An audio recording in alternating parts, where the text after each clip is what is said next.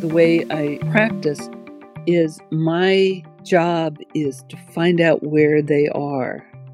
If they're sunk into themselves, then I approach them at a deeper level and meet them there. Or for instance, if their pulse is very fast, then I do a fast technique because it matches their energy.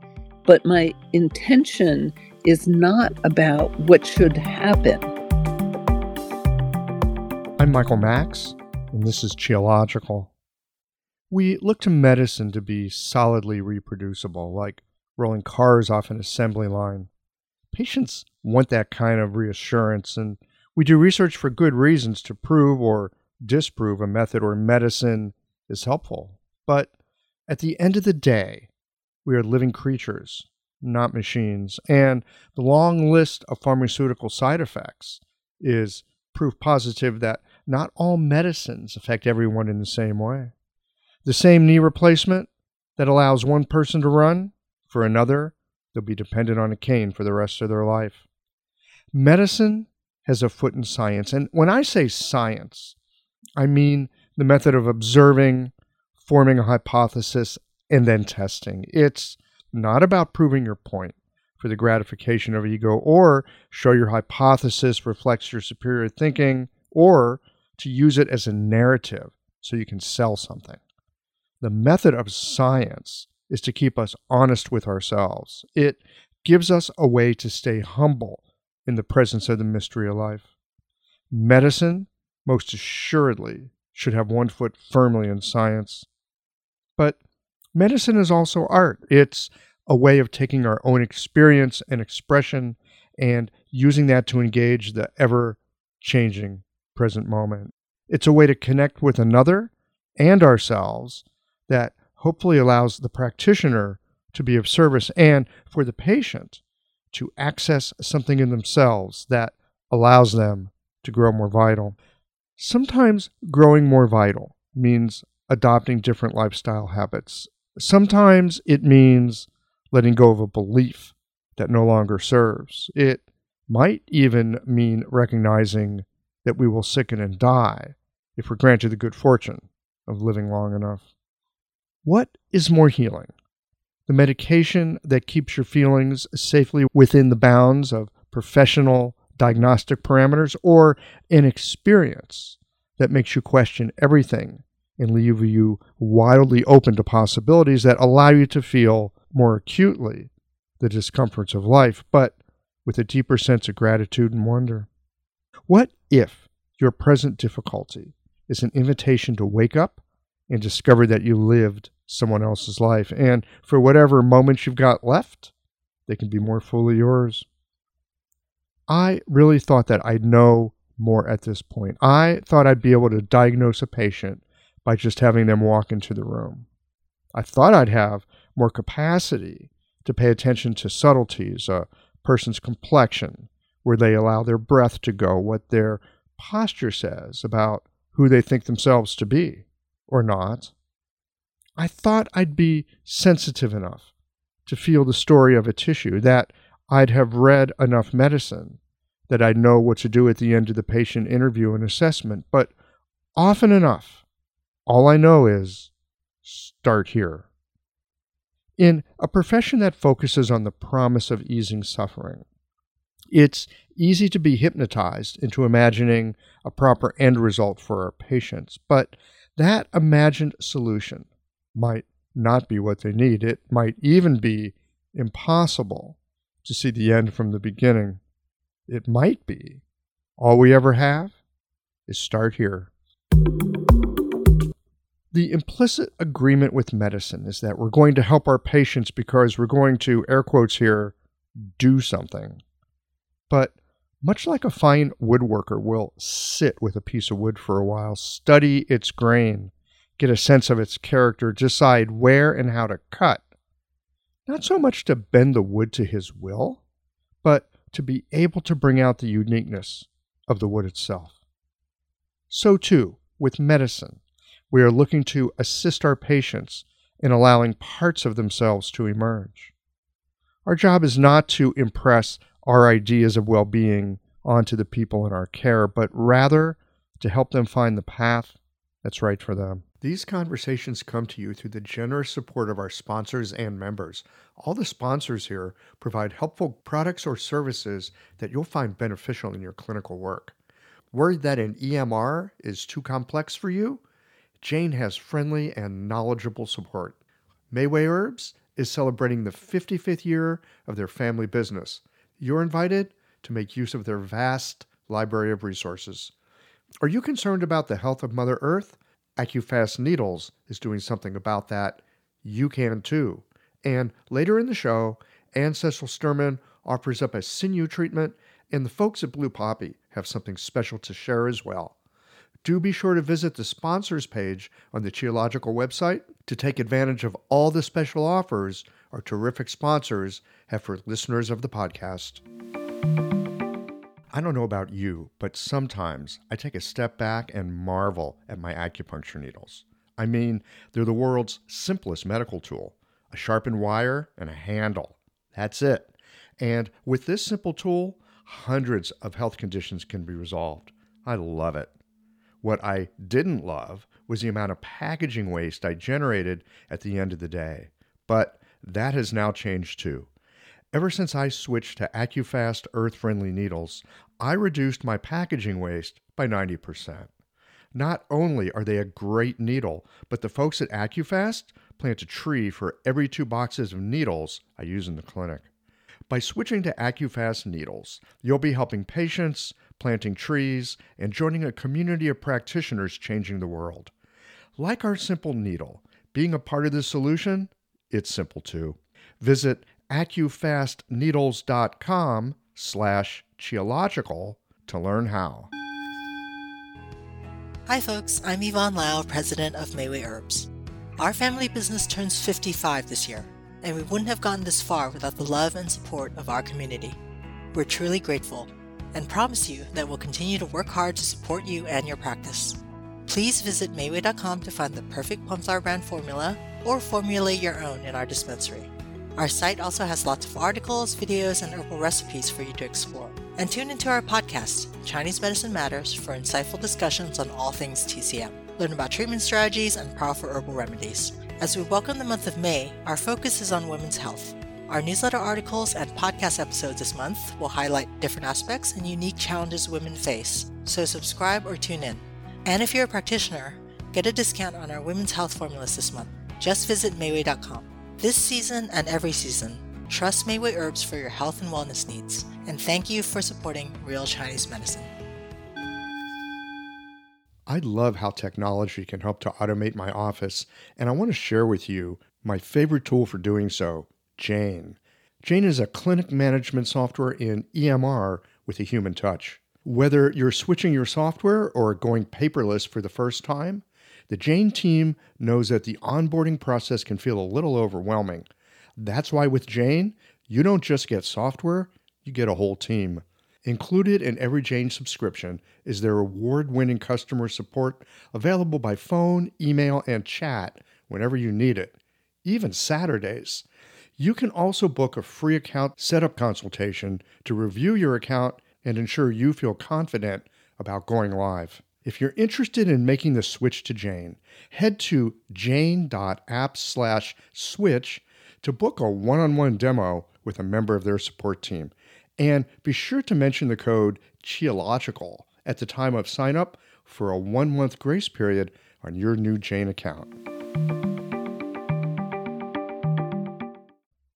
In this conversation with Zoe Brenner, we explore the world of subtle touch and sensing, how our patients hire us, not just for our skill and knowledge, but also for our restraint and capacity to recognize that more does not mean better. Being able to digest and integrate a treatment is essential. And overtreatment can be a problem because it overwhelms an already overloaded system. Not surprisingly, I thoroughly enjoy a conversation with folks who lead with their curiosity and are ever wondering what's up around the bend ahead. Zoe has engaged the practice of acupuncture for the far side of 40 years now, and it's a delight to have a conversation with a seasoned practitioner who is as enthusiastic for learning as a fresh graduate. let's get into this. Zoe Brenner, welcome to Qiological. Thanks. Nice to be here. Really delighted to have you here. You've shown up regularly in a number of Qiological live events, and after a while you start noticing people, they show up a little bit more. It's like, oh, there's that Zoe Brenner again. Yeah, there's Zoe Brenner. Man, she shows up a lot for this. And then we somehow got to talking before one of them. I can't remember what it was. But the thing that I remember is that you have been at acupuncture for a really long time. And like long enough that it brings up the question, like, what's a nice girl like you doing with acupuncture? Given, now, what year did you find this, and how on God's green earth did you wind your way into it? Well, it was around 1975 that I started, and I had a treatment, and I was so impressed that I felt so different that I went to a introductory lecture, and they were interviewing people to go off to England to study. And we get everyone, and I said, no, you didn't get me. And the guy said to me, I didn't know you were interested. It's the first interview I ever did that I wasn't nervous for because I did it on the spot. You didn't know you were being interviewed. And so I went off to England a few months later, and that was the beginning. Wow. That's extraordinary. So quick. So in 1975, how do you even find an acupuncturist? And why would you even go to one? How old were you, if I may ask, when that happened? I was 25. Oh, you were 25. Yeah. Yeah, I was having difficult situation with work and personal, and I had menstrual cramps, and I went for acupuncture, and I came out and I felt like singing, and I never sing. I felt like singing and I never sing. Okay, that would get my attention. Yeah, it did. Yeah. I was trying to figure out what I was going to do next in my life, and that popped up. And who knew at that point, when I made that decision, that 46 years later, I'd still be doing this. I would never have expected that of myself. But I found so many nooks and crannies and challenges and those kinds of things, and things that just interest me and excite me, that I have never stopped. Yeah. Well, there's a lifetime of inquiry that goes into the work that we do. No doubt about that. Mm-hmm. If you're not up for lifelong learning, don't do this. That's for sure. Yeah. So nooks and crannies. Tell us about some of those nooks and crannies and places where you've been that were surprising to you. Well, in a way, I probably have a different start than a lot of people because I started with Five Element. I started studying with Worsley, who got me interested, because what was around at the time was pretty boring, was lists of symptoms. Did we even have acupuncture schools in the United States at that point? 1975. Yeah, the school started in 75 or 76. I think NISA had started before that, or right around the same time. Mm-hmm. And the school in Columbia started right around then. Actually, the school hadn't started. They had started a clinic in order to get a school, because I had to go to England to study. And I think for several years you had to go to England to study. So he got me interested. Mm-hmm. And then I stayed around for a couple of years with that. Then I got involved with Elizabeth. So I didn't start with TCM. Mm-hmm. Yeah. So it was different.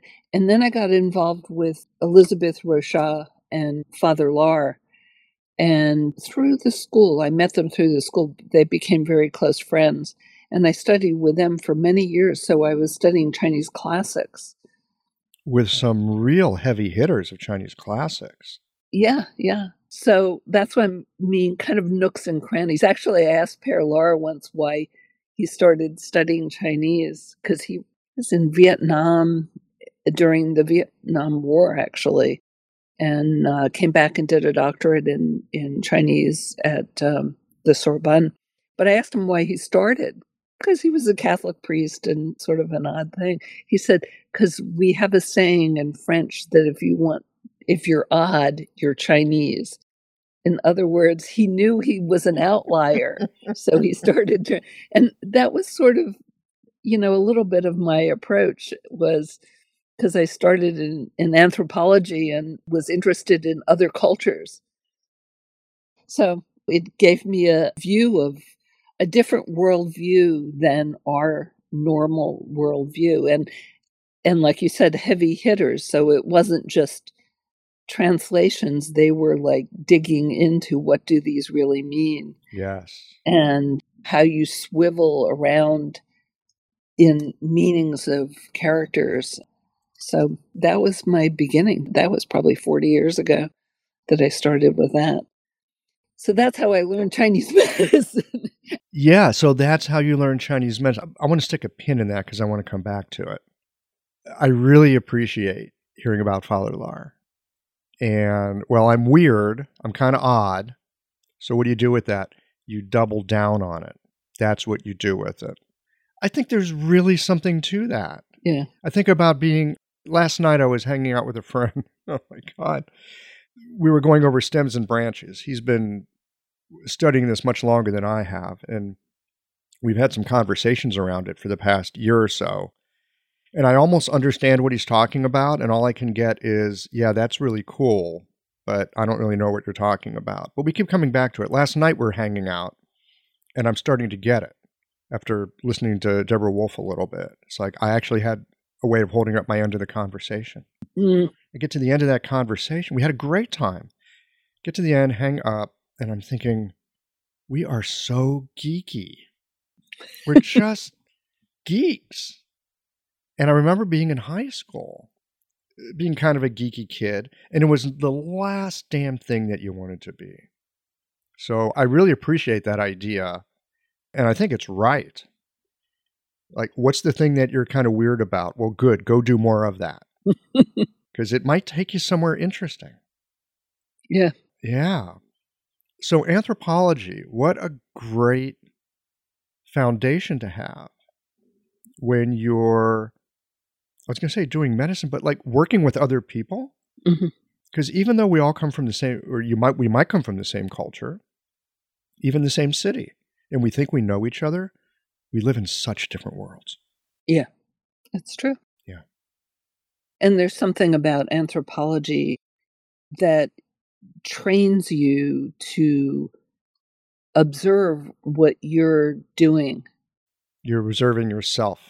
Yeah, observe how you are interpreting what's going on. Oh. And it's funny because back then I didn't know what I was going to do with anthropology, and I actually didn't go to graduate school, much to my father's chagrin. It was at a time when when schools were being tear gassed and all sorts of things, and I didn't know what I would do with anthropology except get a position in a university if you could. So I started wandering around doing other things like training in bodywork psychotherapy and massage and so on. Then I encountered acupuncture, but I lost my train of thought. Oh, but then all of a sudden I realized that there are a lot of acupuncturists that have become anthropologists, like Volker Scheid, and yes, and then you have the anthropologists like Elizabeth Shue and all these people who it became the subject of the anthropology, and medical historians are somewhat anthropologists. So suddenly I'm back in the same milieu. Isn't that funny? Yeah. How we can have something and it calls to us, maybe it goes dormant or it just rides along, just waiting. Yeah. To have a chance to flourish. The thing that you mentioned, though, I want to come back to this for just a second, that as an anthropologist, there's a way that you're trained where you're attending to other cultures, but you're also attending to your own attending. Yes. That seems really helpful. Yes. For any clinician, period, regardless of what kind of medicine you practice. No, I think it's true. You're observing how you're observing. And it does make a difference. And also, If you sink into the subject and you're just doing it, you lose perspective on what the nature of what you're doing is. And I think a lot of people do that with acupuncture. You just think it's this thing that you do and you just take it on wholeheartedly. But there's another part of me that's always going, what is this really about? Why would I think that way? An observation of it. And I think that's helpful.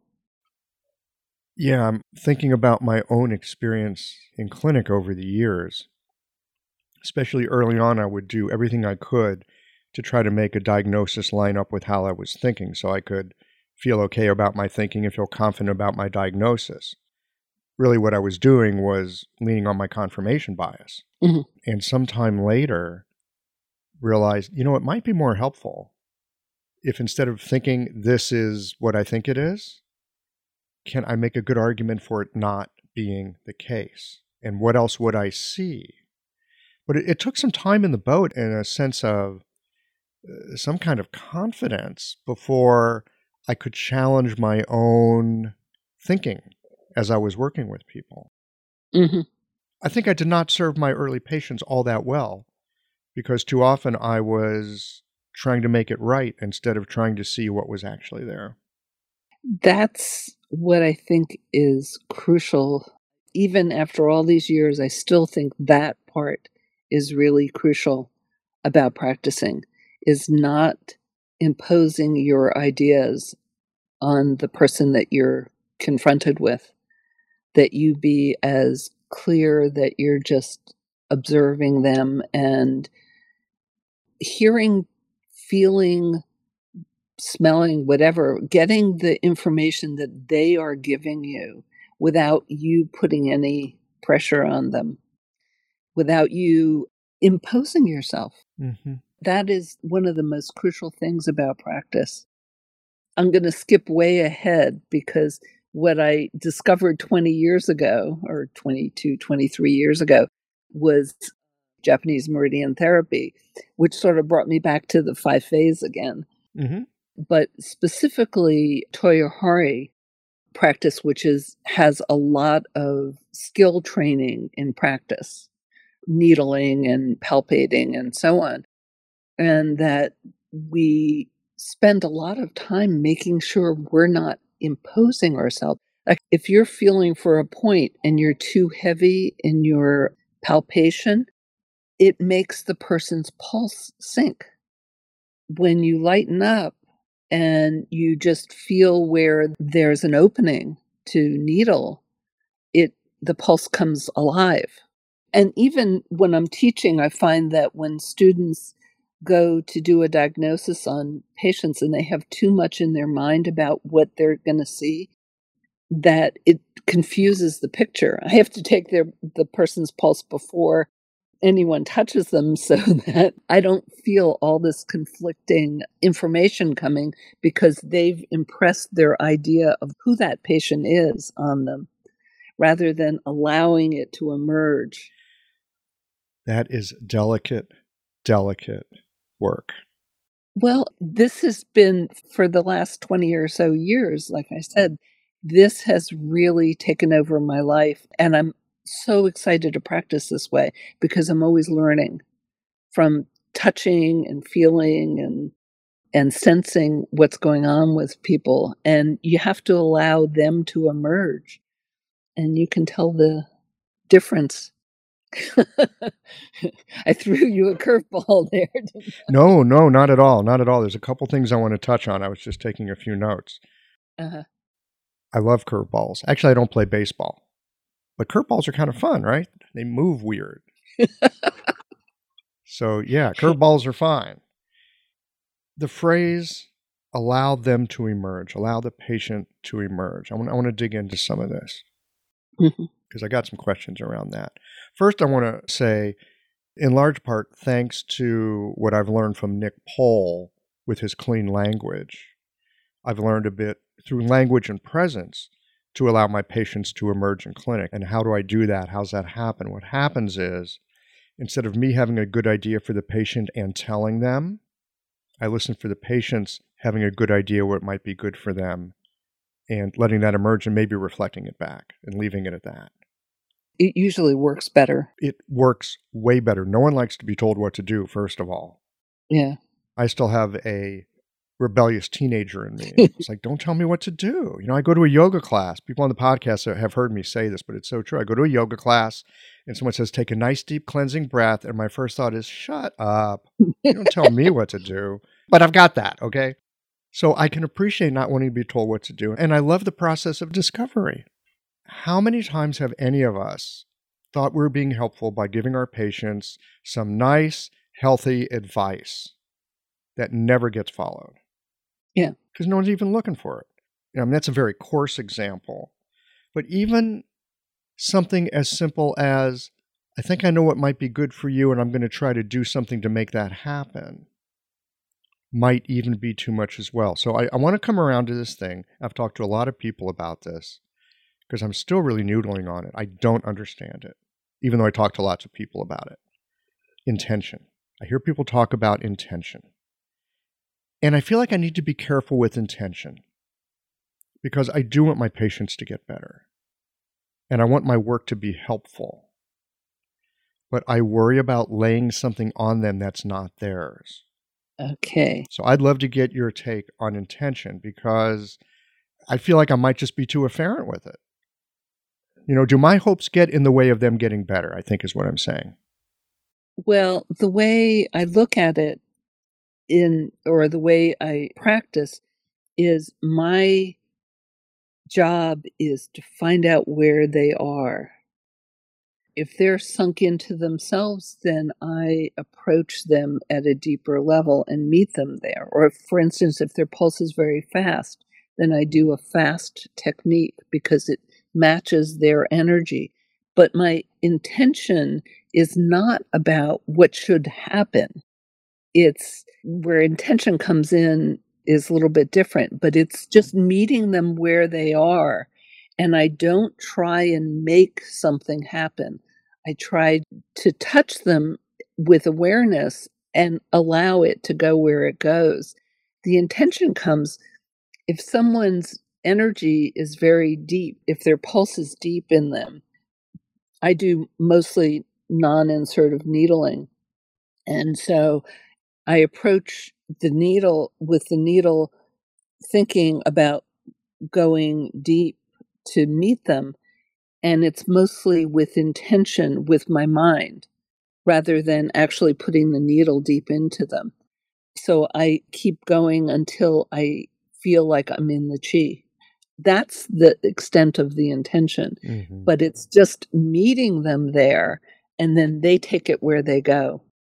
It's about awareness on very deep level of being met so that you're freed up to be who you are and heal yourself. But the intention of, oh, I want this to happen, I don't approach people that way. Yeah.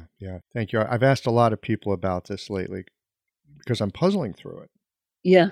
And intention to meet them where they are, whether that's deep, whether that's fast, whatever, meet them where they are, touch the chi. That's it. Yeah. That's it. That's it.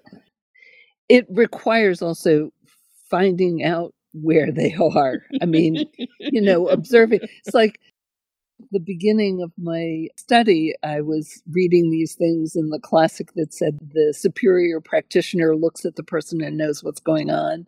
And the inferior practitioner has to palpate them and do this and that and make things happen. And so I've had to approach it. How do you become a superior practitioner is by self-cultivation and by being able to observe what is being presented to you and then just meet it where it is, not where it needs to go. Sometimes the finding out what it is realizing that something's not there that should be, that they're not expressing, something's missing. but it's still meeting them where they are. Mm-hmm. And then all of a sudden it opens. I love that. I learned years ago. Hello everyone, Anne Cecil Sturman here. A working knowledge of the 8 extraordinary channels from the unbroken oral tradition of acupuncture is valuable beyond words. The power of these channels is tremendous if the practitioner has well integrated diagnostic, theoretical, and practical skill.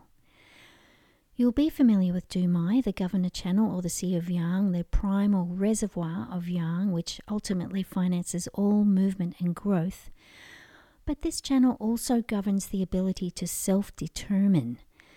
The psycho-emotional presentation of your patients can be matched to a classical activation of this channel, clearing impedance in the free flow of Yang Qi to body, mind, and spirit. I'd like to share with you the marvelous potency of the Du channel in a full-length live treatment video from the seminar I taught last year in Melbourne, Australia. It's at annececilsturman.com/sinews 2024. Click on the Jump to Free Teaching button or see the link on my Instagram page at Anne Cecil Sturman. Thanks, Michael. Back to you. Gosh, so many lessons are just hard won. Yes. They are so hard won. And I remember at one point coming home from work, like every dang night, and I was just exhausted. I was just played out. And I began to realize that I was putting too much into the work with my patients. I didn't know how I was doing it, but just like, man, I can't keep doing this. I'm not sure what it is I'm doing, but I need to stop doing it. So, okay, there's a good conundrum to work on. This is at a very gross level. So I'm just putting this out there so all y'all's listening maybe you've noticed this too, because what you're talking about is a big refinement. But I found that there were patients who, it was like they were bringing maybe 15% of themselves forward. And I would go to meet them, I would make up the other 85%. And that made me exhausted. And they never came further forward. In fact, they'd draw back because they were comfortable having that space. Or maybe they could only bring themselves out to a certain degree. If I brought myself out more with my attention, my energy, whatever, it never, ever, ever helped. But what I found was if they came forward with what I'm going to call 15%, and I show up with 20-ish%, I'm here, I'm present. Energetic match, like you were talking about with the pulse, fast pulse, fast method. I would meet them with that kind of energetic match. I didn't get tired after that. Yeah. Isn't that amazing? And I think my work was better. At this point, I know my work is better. And so when I hear you say, meet people where they are, I mean, really meet them. Like really meet them. Yeah. Just where they are. Not a couple steps back, not a couple steps forward. If you can meet them where they are. There is something, I was about to say, that really moves the chi, but no, it's not that it moves the chi. Something else happens with the chi, but I don't think I have a word for it. Do you? No. I've struggled with it. I talk about awareness, but that's not a big enough word. But what I was saying about if their pulse is fast and you do a fast technique, what surprisingly happens is their pulse slows down. And it's not because I tried to make it slow down. It's just because I touched them where they were. And I don't know. It's probably the old Taoist stories of the person goes to a community where there's a drought and he sits and meditates, and when he's okay, it starts raining. Kind of thing is like he didn't try and make it rain. He just got in touch with what is there. And because of his own cultivation, it opened the heavens. Now, I can't do that. But oh, no. On my little level of just trying to be present with them, it opens something up. It's really quite amazing. I hear you talk about it. We're in the middle of a conversation about it, and I recognize that there are those moments that arise. You just know them. Yeah. They go through you in a way. I find my entire physiology just kind of softens. My breath goes deeper, I think. I don't know. I haven't paid attention to it. I suspect it does. And like so many things, Zoe, it's simple. Yeah. But that doesn't mean it's easy. Exactly. I'm drawn to something that's more simple in a way, theoretically. I don't like lots of techniques and all sorts of point combinations, and that I'm not drawn to at all. But doing it simply takes a lot of preparation in yourself to be able to touch those places. Well, it's simple in the sense that it's not all these complicated bits and pieces, but being prepared to be there, to be present. How do you prepare yourself for that? Well, some of it is the training in Toyohari is we're coaching each other on what we're doing in the process of needling. And like I said, you can feel the pulse sink because you're putting too much pressure or too much intention on them. And I remember years ago when I started in Toyohari, one of the most wonderful practitioners, Yanagishita Sensei, was in Washington teaching. And I was in a small group, and a person was going to needle. I don't remember. It was spleen 6 or something. I don't remember what point it was, but it was on the leg. And Yanagishita Sensei was blind. He passed away a few years ago, but he was blind, so he couldn't see anything. He was feeling the pulse. And he told the guy, well, you're not on the point. And he kept trying to find it. So he came over and showed him where the point was with his hand. And he said, okay, now you're on it and go ahead. And he said to him, you're looking at the point too hard. You've made the pulse sink. And so he had him stand up. And it was an amazing experience to watch him do that because he couldn't see the guy. He couldn't see that he was all bent over on top of the point, but he could feel that that's what he was doing. You're looking at it too hard. Okay. Yeah.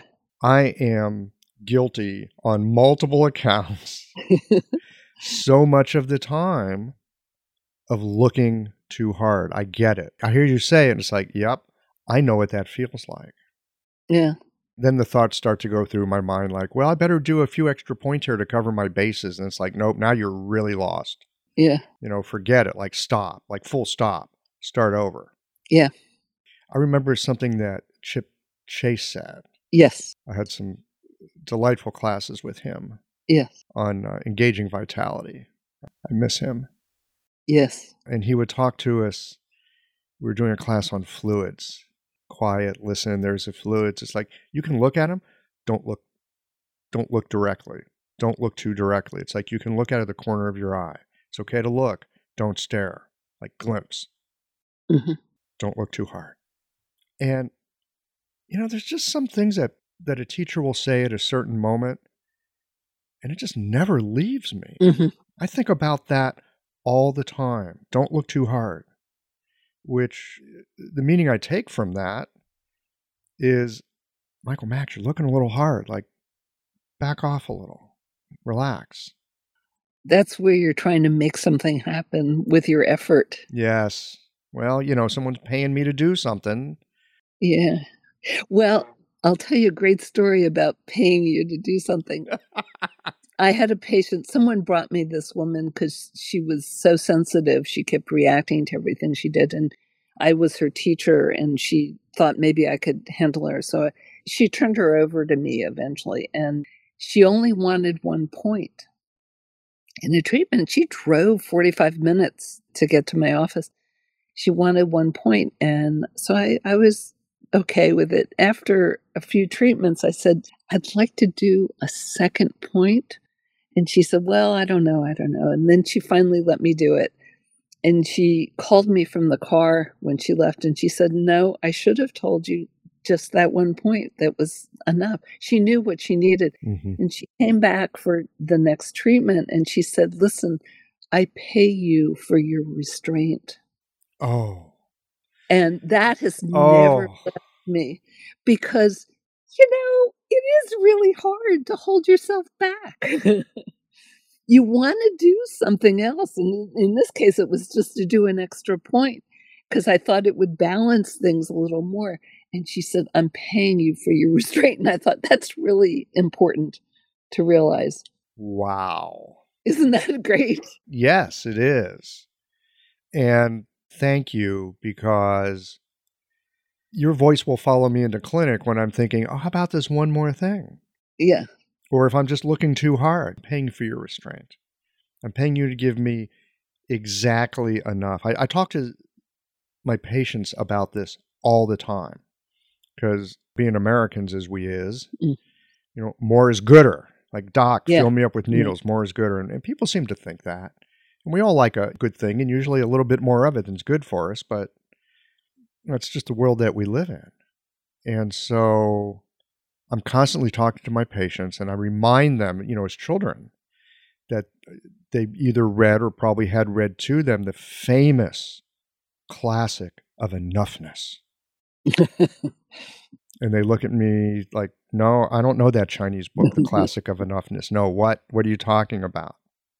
And then I tell them, well, of course you read Goldilocks and the Three Bears, didn't you?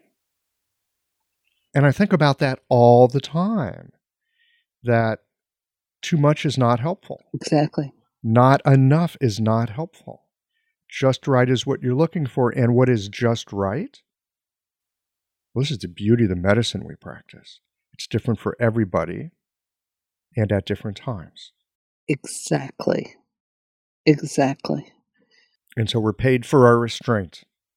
Yeah. It's being present to what is happening. When I find myself thinking, well, what can I do now? Then I know it's time to stop. Because if I'm looking for something to do, that is a bad sign. Love it. That's it right there. I love it. Thank you. How do I know I'm done? I'm looking for something else to do. Oh, yeah, you're done. I mean, it's a certain kind of looking for something. If it's okay, it's not quite finished, that's a different thing. But yeah, if I'm looking something to do, I'm going past what needs to be done. Overtreatment. I hear the engaging vitality people talk about this all the time. Yeah, we did too. Overtreatment is a real thing, and it happens a lot. In fact, I would say so much, I'm looking at my own experience here, that I've had people come back and either it didn't help or maybe they got worse. It's not because I didn't use enough needles. It's not because I didn't do enough. It's because I did too much. Too much, right. I get a lot of patients that come from other practitioners, and it's clear what's happened is that it's a sensitive person and they've been overtreated, and they start bouncing around. I mean, their energy is just overstimulated and bouncing around, or it's just too much for them to integrate.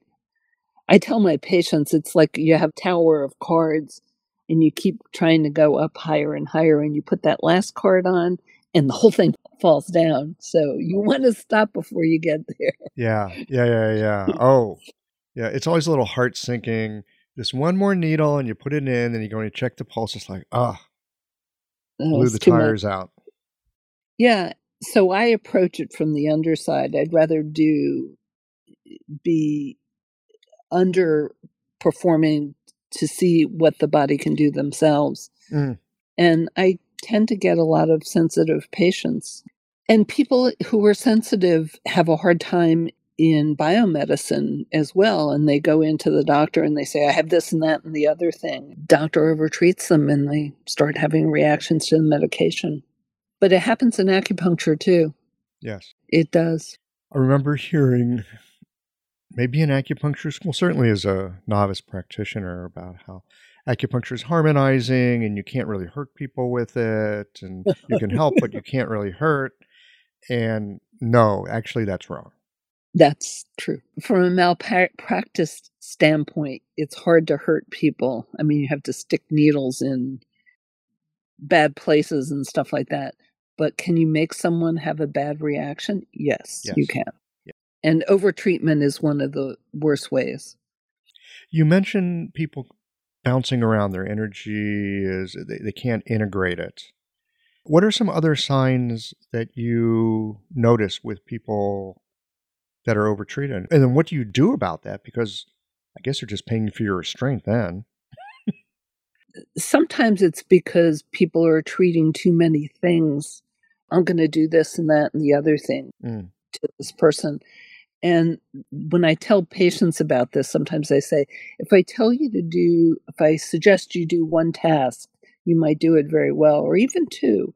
But if I tell you to do 10 different things, yeah, you're going to have a really hard time with that. And you're not going to know where to focus and how to sort it out.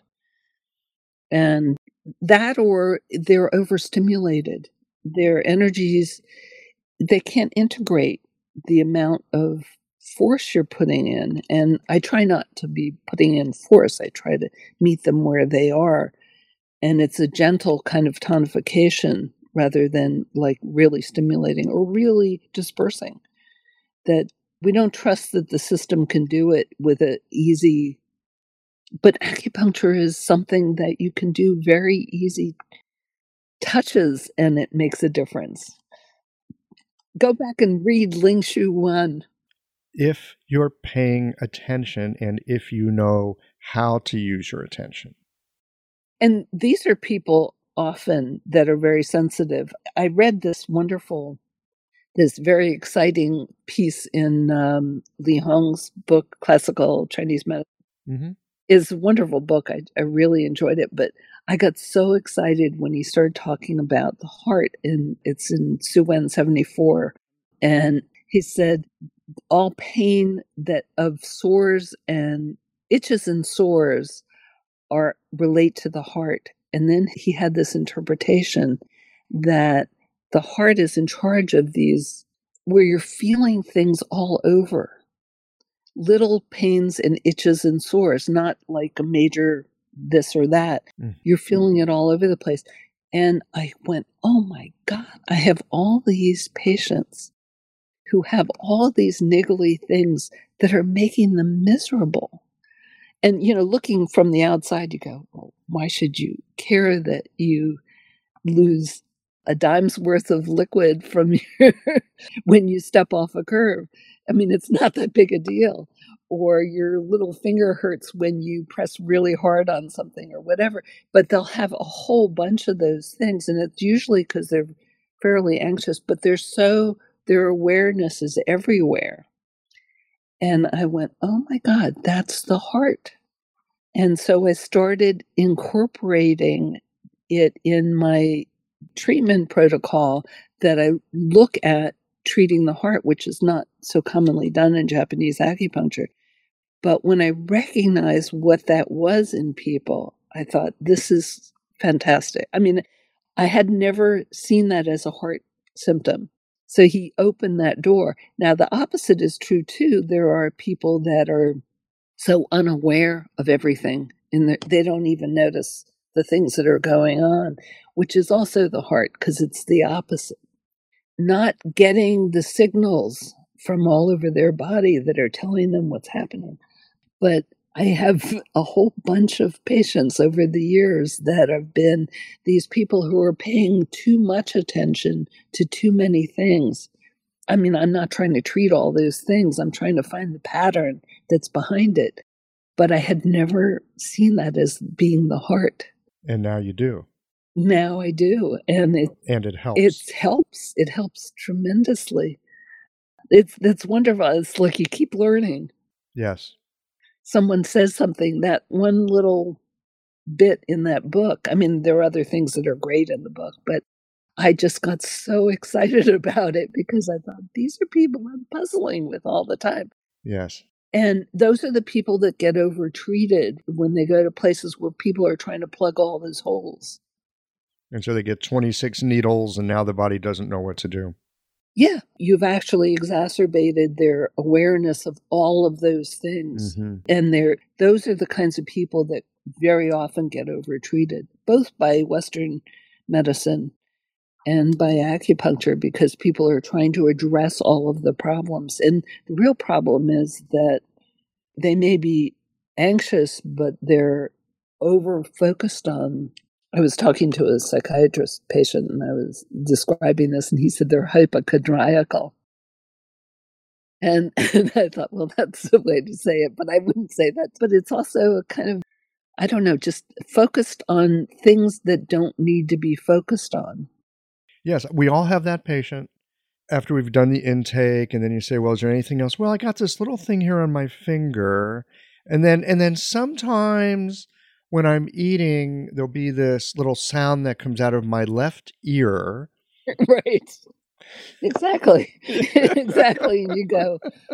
Yeah, so bringing that back to the heart and over extension of awareness into places where it doesn't really serve the person. Now, if you go putting a bunch of needles in, now what you've done is given the body even more things to think about and wonder about and worry about and attend to.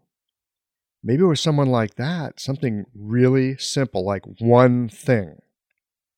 Well, also looking at the pattern in meridian therapy where you're treating 5 phases, it often would include the spleen with the heart. And the spleen has a function also, as Liu Li Hung brought out, of sorting out what is important to focus on and what isn't. Right. And so that the two of those together is really healing for these people rather than chasing their symptoms everywhere or getting so frustrated because they have too many things going on. Their Shen is scattered and their Yi can't focus. Yeah, it can't sort out what's really crucial and what's not. That hangnail is not the most crucial thing in your life, but the fact that you're aggravated by it, that you're really disturbed by it, is important.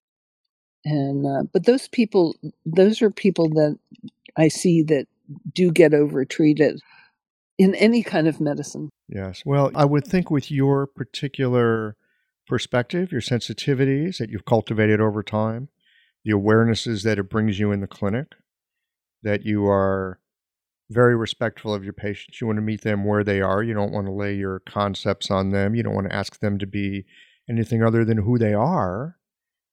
Yes, I would suspect that sensitive people would search you out. You would be trustworthy.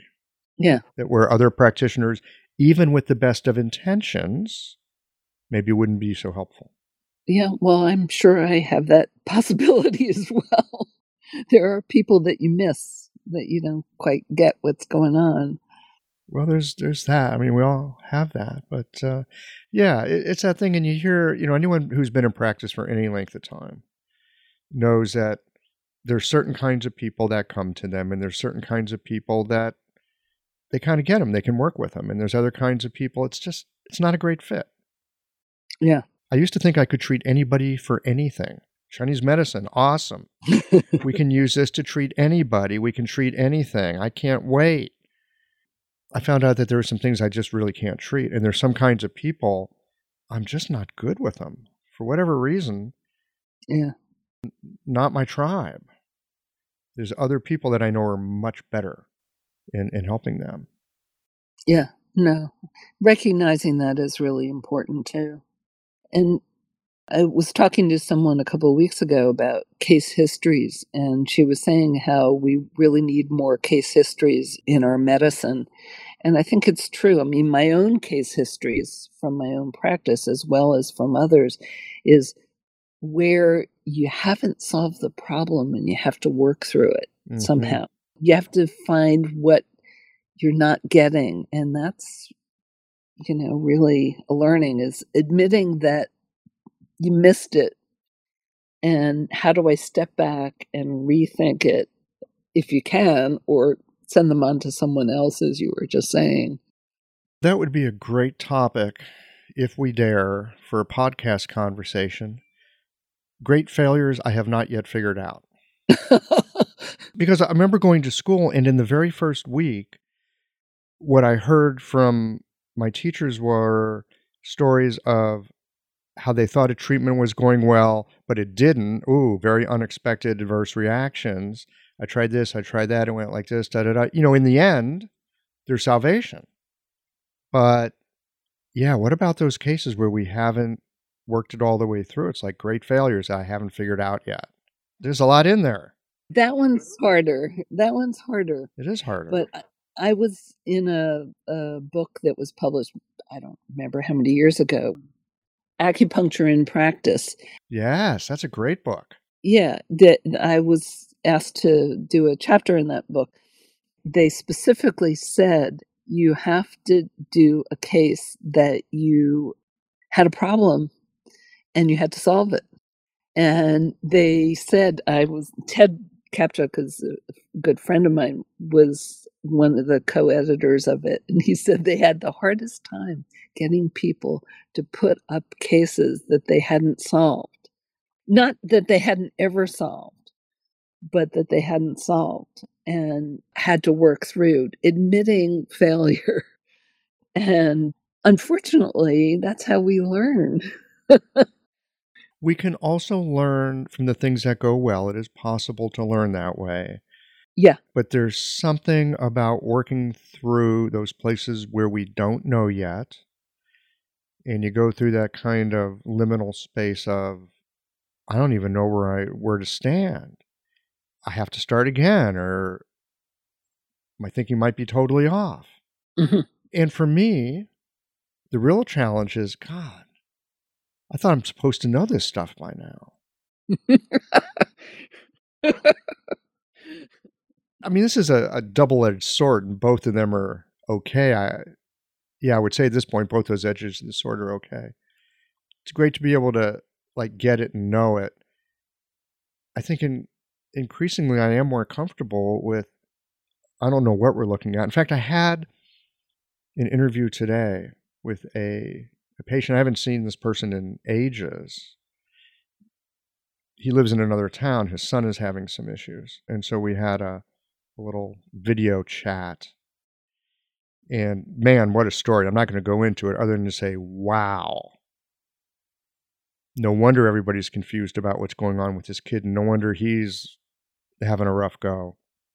Because it's a really difficult case. And they've seen all kinds of doctors. I mean, we've all had these kind of patients, right? Mm-hmm. But they were asking me, what do you do with this? Have you got some ideas, Michael Max? I said, well, in a case like this, sometimes I have ideas. Sometimes I don't. But here's what I know. When it's complicated like this, it takes some time. And the way that I begin is I look at what I think I might know. I look at what I know for sure I don't know. And then I look at the weird contradictions and just hang out with them and see what comes up over time. And if you're okay with working that way, I'm happy to work with you. And I think there's something about being able to say, I'm not sure, in an honest way, that often will bring a huge amount of trust from your patients because they've already seen 15 other doctors who said they knew, but they didn't. Well, it's always a good sign I don't mean good in beneficial, a sign that they've seen so many people and they haven't solved the problem, that this is not an easy problem. Mm-hmm. Because someone would have gotten to the bottom of it. And so it's telling you already that it's hard. One of my things is that I've gotten over the years is when it's really complex, I have to go even simpler. Mm-hmm.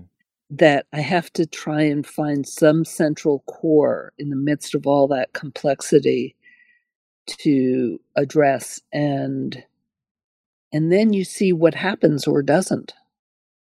But if you treat a bunch of different things, it gets... So I say to people, when it's really complex, I go really simple. Because then I can start to sort out what reactions are happening. In recent years, the Sa'am acupuncture style has generated significant interest and a loyal and growing following. In the Sa'am approach, a precise diagnosis leads to a 4-needle treatment to address the 5-element and 6 qi imbalances in the body. The 4 needles target the controlling and generating cycles. It's common using this method for the needle sensation to be stronger than in many other styles. Thus, the choice of needle becomes important. The Unico brand of needles lends itself to both strong and gentle techniques. These superior needles are made of uncoated Japanese surgical stainless steel and feature the best guide tube on the market with its unique beveled edge. Additionally, Unico needles have a tensile property that helps with freehanding needles into Jingwell points and allows you to more easily feel the arrival of qi. Blue Poppy is the exclusive importer and distributor of Unico needles. Use the code QI2024 to save 10% off Unico needles at www.bluepoppy.com. You'll be glad you did.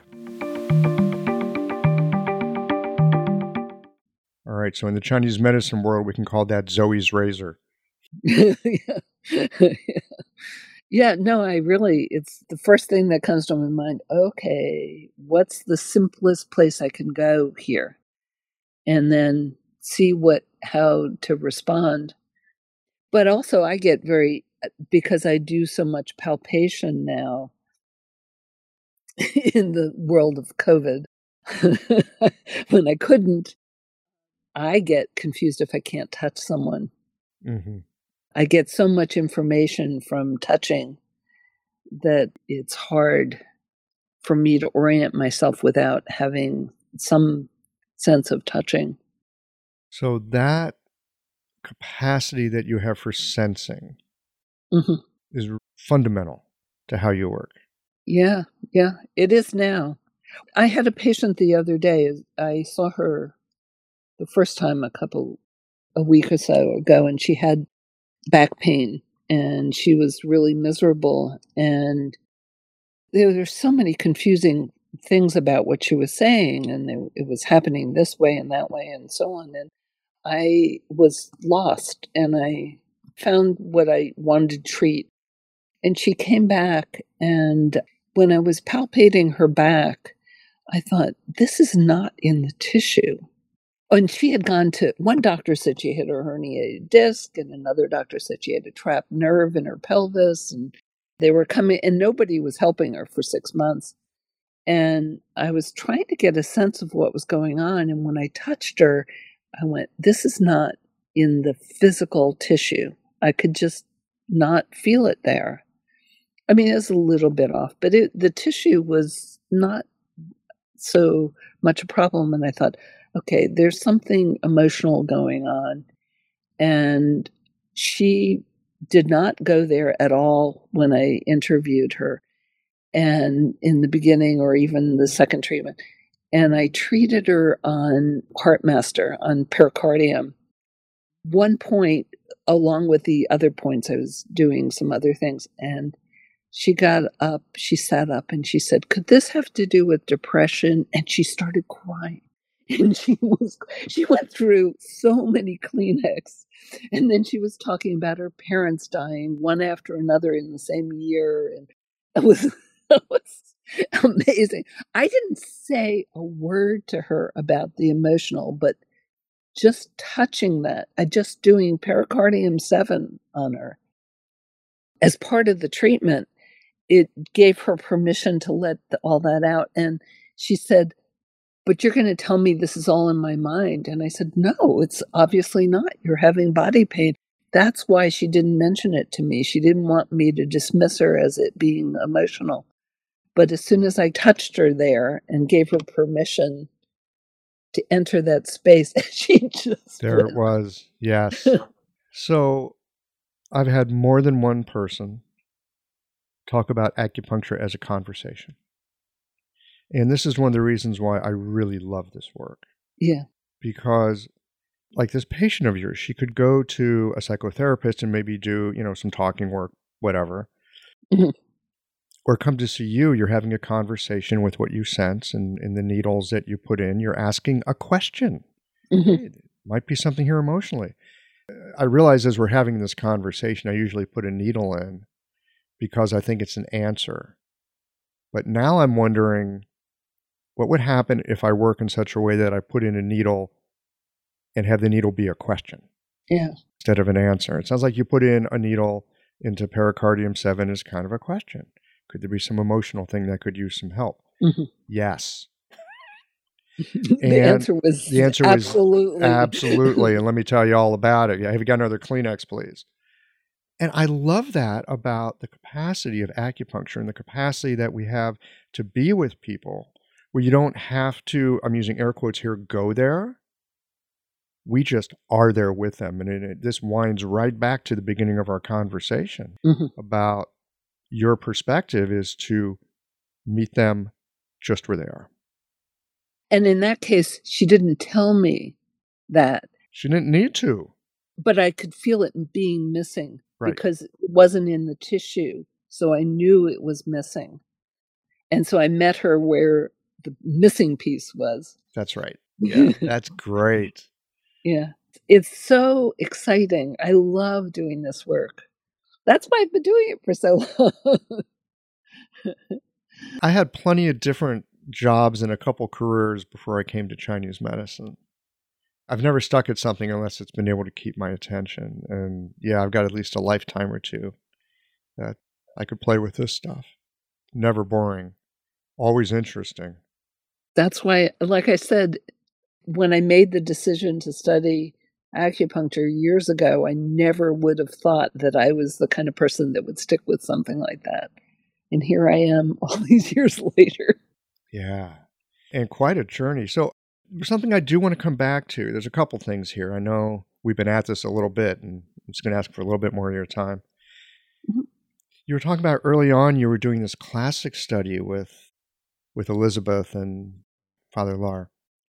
You were studying classics. You weren't really studying technique. You weren't studying therapeutics. You were studying ancient, classical, philosophical, medical, ancient science, and philosophy. How did that imbue your work at that time? By opening me up to observing. Chinese cosmology is about observing the universe. And it teaches you how to see those things in the universe and how they are in us. And I know people used to say, well, it's not very practical. And I thought, God, it changes my practice. It does. I could see it was changing my practice, what I observed and so on. But then, I mentioned Ling Shu 1, which this last year I've read through twice. And I don't know if you ever read Chip article with Dan Bensky. Actually, it was 2 parts that was in the Lantern. Did you read that? I've read it several times, and it's one of those things it's worth coming back to from time to time. Yeah, well, like I said, I've read it twice in Chinese in the last year. Once with Sabina Wilms and the other with Elizabeth Rocha. Oh, you're reading it in Chinese with Sabina. Yes. You have drunken the Kool-Aid. But it's about needle technique in an extremely amazing way, being able to go into the stillness and the openness to touch the place that everything triggers off of. G is the word for trigger, but it also means a place where something shoots from, and it's in the middle of an empty space where that is. And that's what you're trying to touch with the needle. The middle of the empty space. So talk about technique. It's there in the Ling Shu. Well, Ling Shu is about the point. Yeah. About the axis of the spirit, of the efficacy of the spirit. So it is in those texts, but you have to look for it and not just skim over it. You do have to look. And I think there's something, if you know a modicum of Chinese, you don't need to know a lot of Chinese to read Chinese medicine. It's a fairly limited vocabulary. Sometimes the Chinese and seeing it in Chinese and thinking about it in Chinese and entering it through that doorway, so to speak, you'll see other things. Yes, exactly. It's very rich. It's very rich. And it has informed me for all these years in so many ways. Now I'm starting to study Taoism from a practice standpoint, so that's different than from a scholarly standpoint. And we'll see where that takes me. Practical Taoism. Well, from a practice. So what does that look like? Well, learning Taoist practices like chanting and talismans and things like that. And the nature of healing. I don't even know. I'm just at the beginning of it. But it's another nook and cranny of my journey. It's not. Yeah. They're not nooks and crannies. They're big highways. They are big highways. They're like rivers. And I think I've gotten hooked into the stems and branches here recently. Not at all that I understand it, but that I might be able to understand it. I feel at this point like I might be able to understand it if I work at it. Yeah. I might be able to understand. I have this sense that it's like, oh, this is like the source code of our medicine. If I can understand the source code, maybe that'll give me another way of working with points and people and perception and right. everything else. I don't know. I'm just at that very beginning place, and I feel like there might be something here. Yeah. I find things like that, little avenues that I know if I can really feel what that's about, that it might give me a big opening to some other understandings, like the quote from Liu Li Hong. Yes. That was, I need to go read the book again. Yeah, if there are other things in there that spur me off like that did. It's quite likely that had you read that 10 years prior, you would have never seen it. Maybe. I know I was in a discussion group on that book, and I talked about what it meant to me, and a couple of people responded that they saw that too, and other people had no idea what I was talking about. That's why having discussion groups and friends and people to bounce it off of is so helpful. Yeah. And I think we need to be ready in a certain way. We need a certain amount of experience. We need a certain amount of perspective so that you can catch it in the way that you caught it. And thank you for sharing it and passing it on to me and the listeners, because I know what you're talking about. I've seen that in clinic. Yeah. And on both sides of it, like you say, opposites are also true. I've seen it in the case where too much attention. I've seen it in the case of not enough. Like, okay. I know what that I actually know what that feels like. There's a feeling I get, at least from the excess type. I usually get annoyed. It's like, oh God, you're really going to go there with that? Like, we've already got enough to work with. I know. But now when that comes up, I'm like, oh. Well, that's a symptom of... Oh, now I see what might be going on. Okay, great. Now I know what to do. Thank you. Yeah. There was something you just said that just, I was going to say, the other thing from perspective of so many years is that I realize that people find the tools that work with them, work for them, like stems and branches might work for you or it might not work for you. I don't know. I'm going to find out. Right. You have to check it and see, but people find the ways of thinking or the tools that work for them. And it may work for them, but not for someone else. And you have to see. Yep. So often these days, again, I love this conversation with you because it's so exciting to be like way past midlife and be so enthused about what we do. Mm-hmm. That's cool. That's a blessing. Mm-hmm. Lucky us.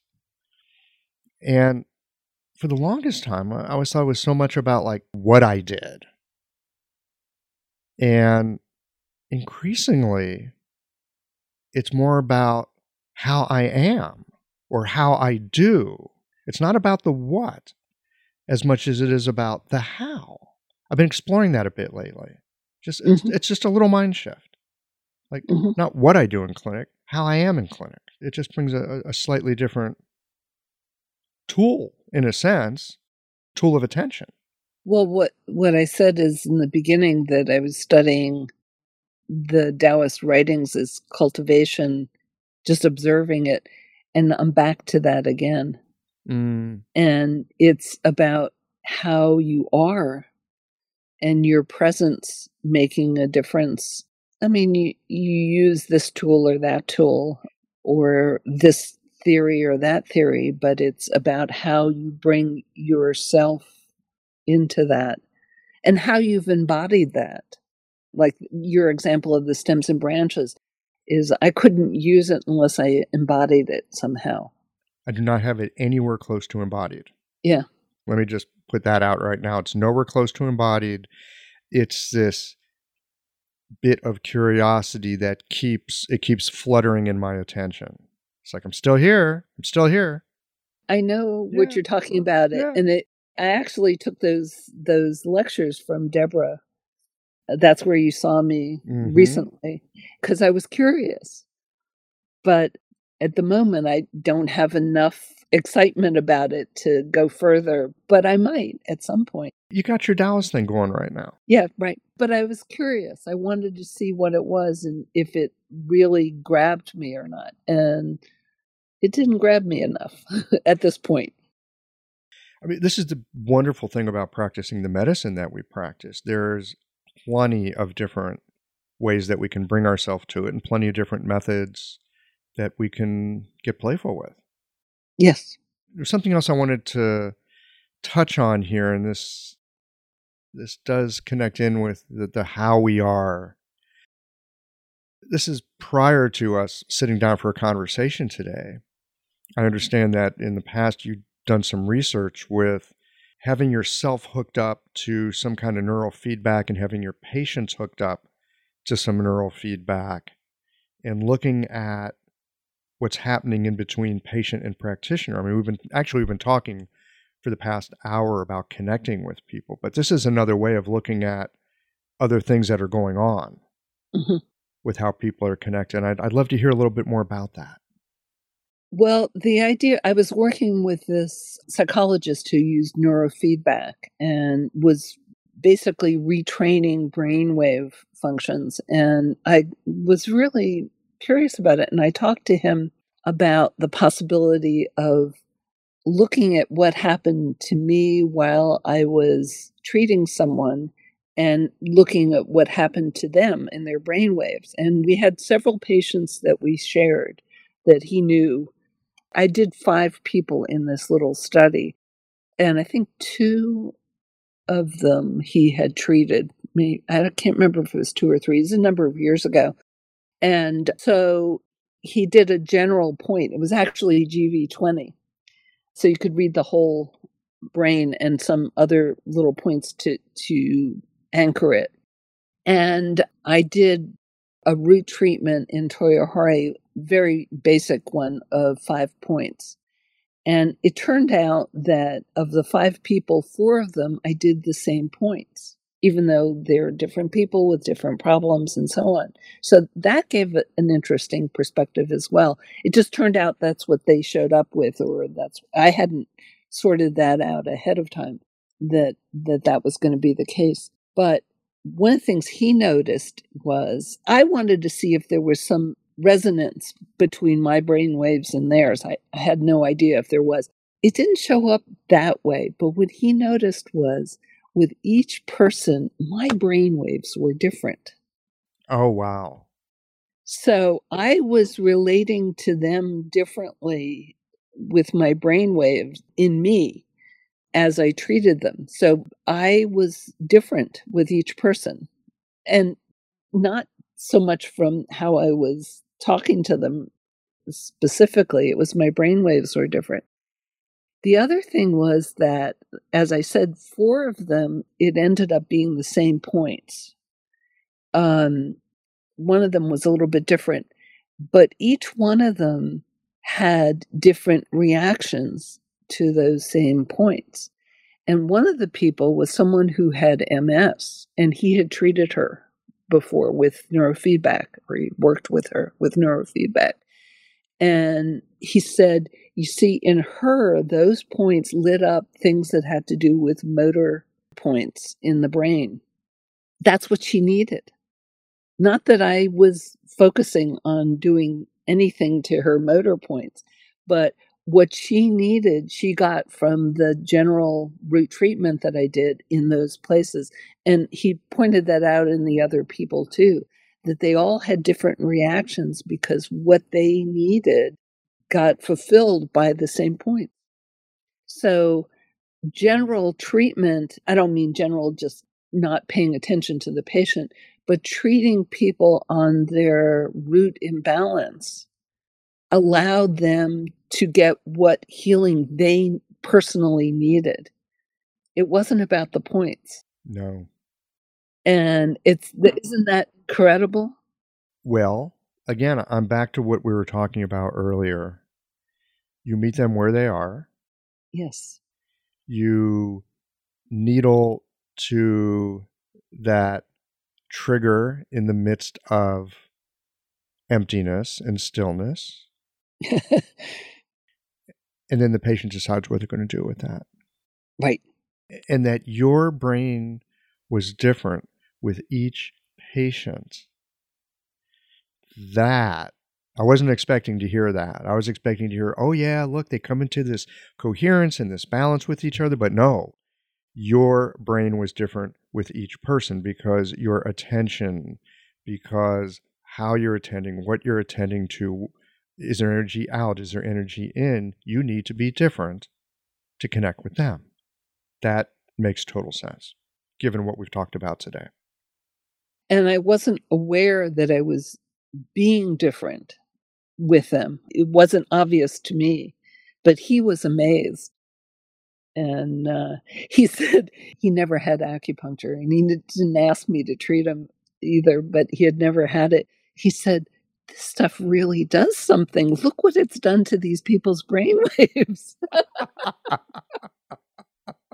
Well, how about that? He was so floored. He said, my goodness, you got so much change, and the ways they needed it. He didn't realize I was doing the same points on everyone. He wouldn't focus on that. He was just trying to get the readings on 2 people at one time. Well, that's great. He's focused on his piece of it, so that's really helpful for any kind of a study. Yeah. You know, if he's looking at the points and coming up with an idea about what those points might mean, maybe he's influencing the results that way. But no, he's just looking at brainwaves. No, he was just trying to make sure, and that the leads weren't, because I was moving around with leads off my head. Oh, man, that's great. Thank you. It's always extraordinary to, yeah. It was very interesting, but it wasn't done in a way that could be published. Someone said you could publish it as a letter in a research journal, but you can't publish it because there's no placebo and there's too few people and so on. But it was interesting. I was trying to get someone to help me figure out how to pursue it, and I dropped it. So it's a number of years ago. But it was an interesting idea. No, it's an interesting idea. You've done a fascinating pilot. Maybe some doctoral student listening to this will think, hey, yeah, we could dig into this. So who knows? You might hear from somebody. Yeah, that's true. Oh, Zoe, this has been an absolute delight today. Yeah. To spend a little time with you, and I thank you so much for your perspective and unbridled enthusiasm for the work after 46 years. Contagious enthusiasm for the work. Oh, well, thank you. I love the way you do your interviews. You do that with the interview, like I was saying, bring out the patient in your treatment, and you're very good at doing it in the interview. Do you know how I learned to talk like this? How? By being an acupuncturist and being with patients. This is just how I am with patients. Uh-huh. I'm like this, except I have needles. No microphones, just needles. It's like what you do, right? I think it's what many of us do. We're following we are inquisitively, with kind of an open heart and a sense of being unfettered, following something to see what's here. Mm-hmm. So here's what happened. Here's how I learned to talk this way and be this way with people. I'm not great with differential diagnosis. I'm not great at it. So all those great patterns that we learned and things that you're supposed to know, and the patient walks in the room and the doctor knows what's wrong with them. I had that image. I'm supposed to be that guy, right? The superior doctor. Person walks in, you know what you're going to do. And man, it's rough because not only did I not have that capability, but people walk in and they talk to me and I talk to them and I go through the 10 questions and I go through some more questions. And, I should know what the damn pattern is by now so I can treat them. But I didn't know. I didn't know what to do. And what I learned to do over time, again, because I'm not great with differential diagnosis, I had to hang out with the patient in some way and engage them in different parts of them in some way that at some point they would tell me what they needed. Yes. And they would tell me what they needed. And I go, oh, I get it. In the same way that the patient who didn't tell you about her emotions, mm-hmm. you palpated her back and you went, not in the tissues. Sometimes people will say something to me and I'll go, oh. Yes, exactly. There it is. And then in time, I've also been practicing more with my hands so that I can put my hands on people and it's like, okay, they just told me something that makes no sense given what I'm feeling on their belly.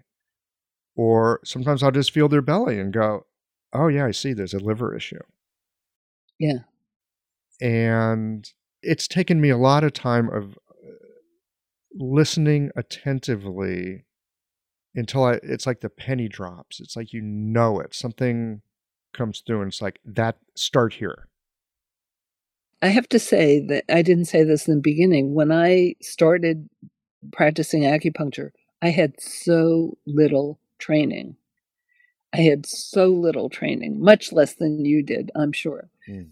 I had to learn from my patients, just like you're saying.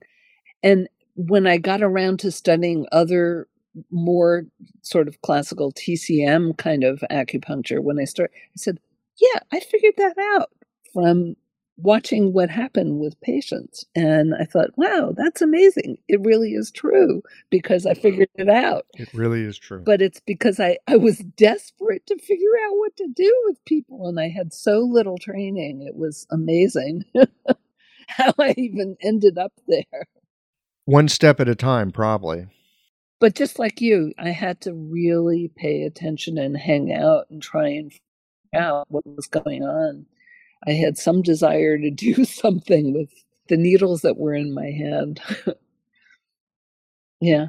So that's how we got here. That's how we got here. Wonderful.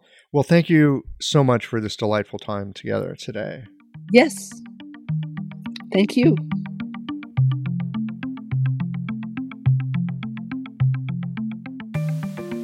I loved Zoe's story of Father Claude Lar, who went deep into translating classic aspects of Chinese medicine because, as he basically said, if you're odd, then double down on that.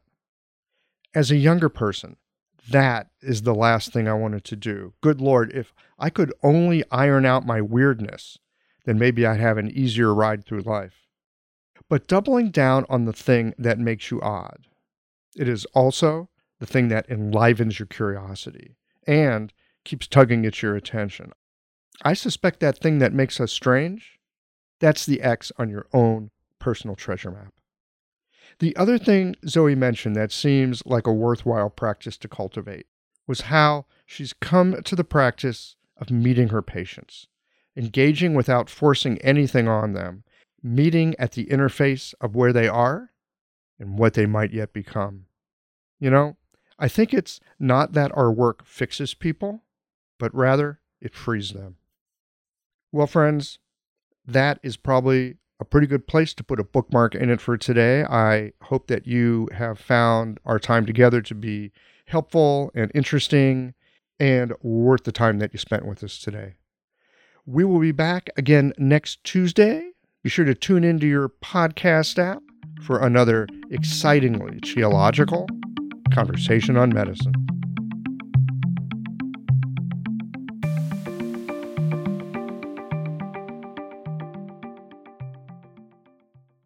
Thanks as always for listening. If you liked this conversation, if you learned something new or found a moment of inspired insight, share the episode with your friends.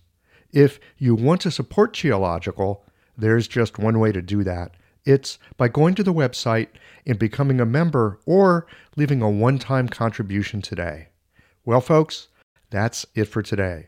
Join us again next Tuesday for another conversation that connects up the voices of our community.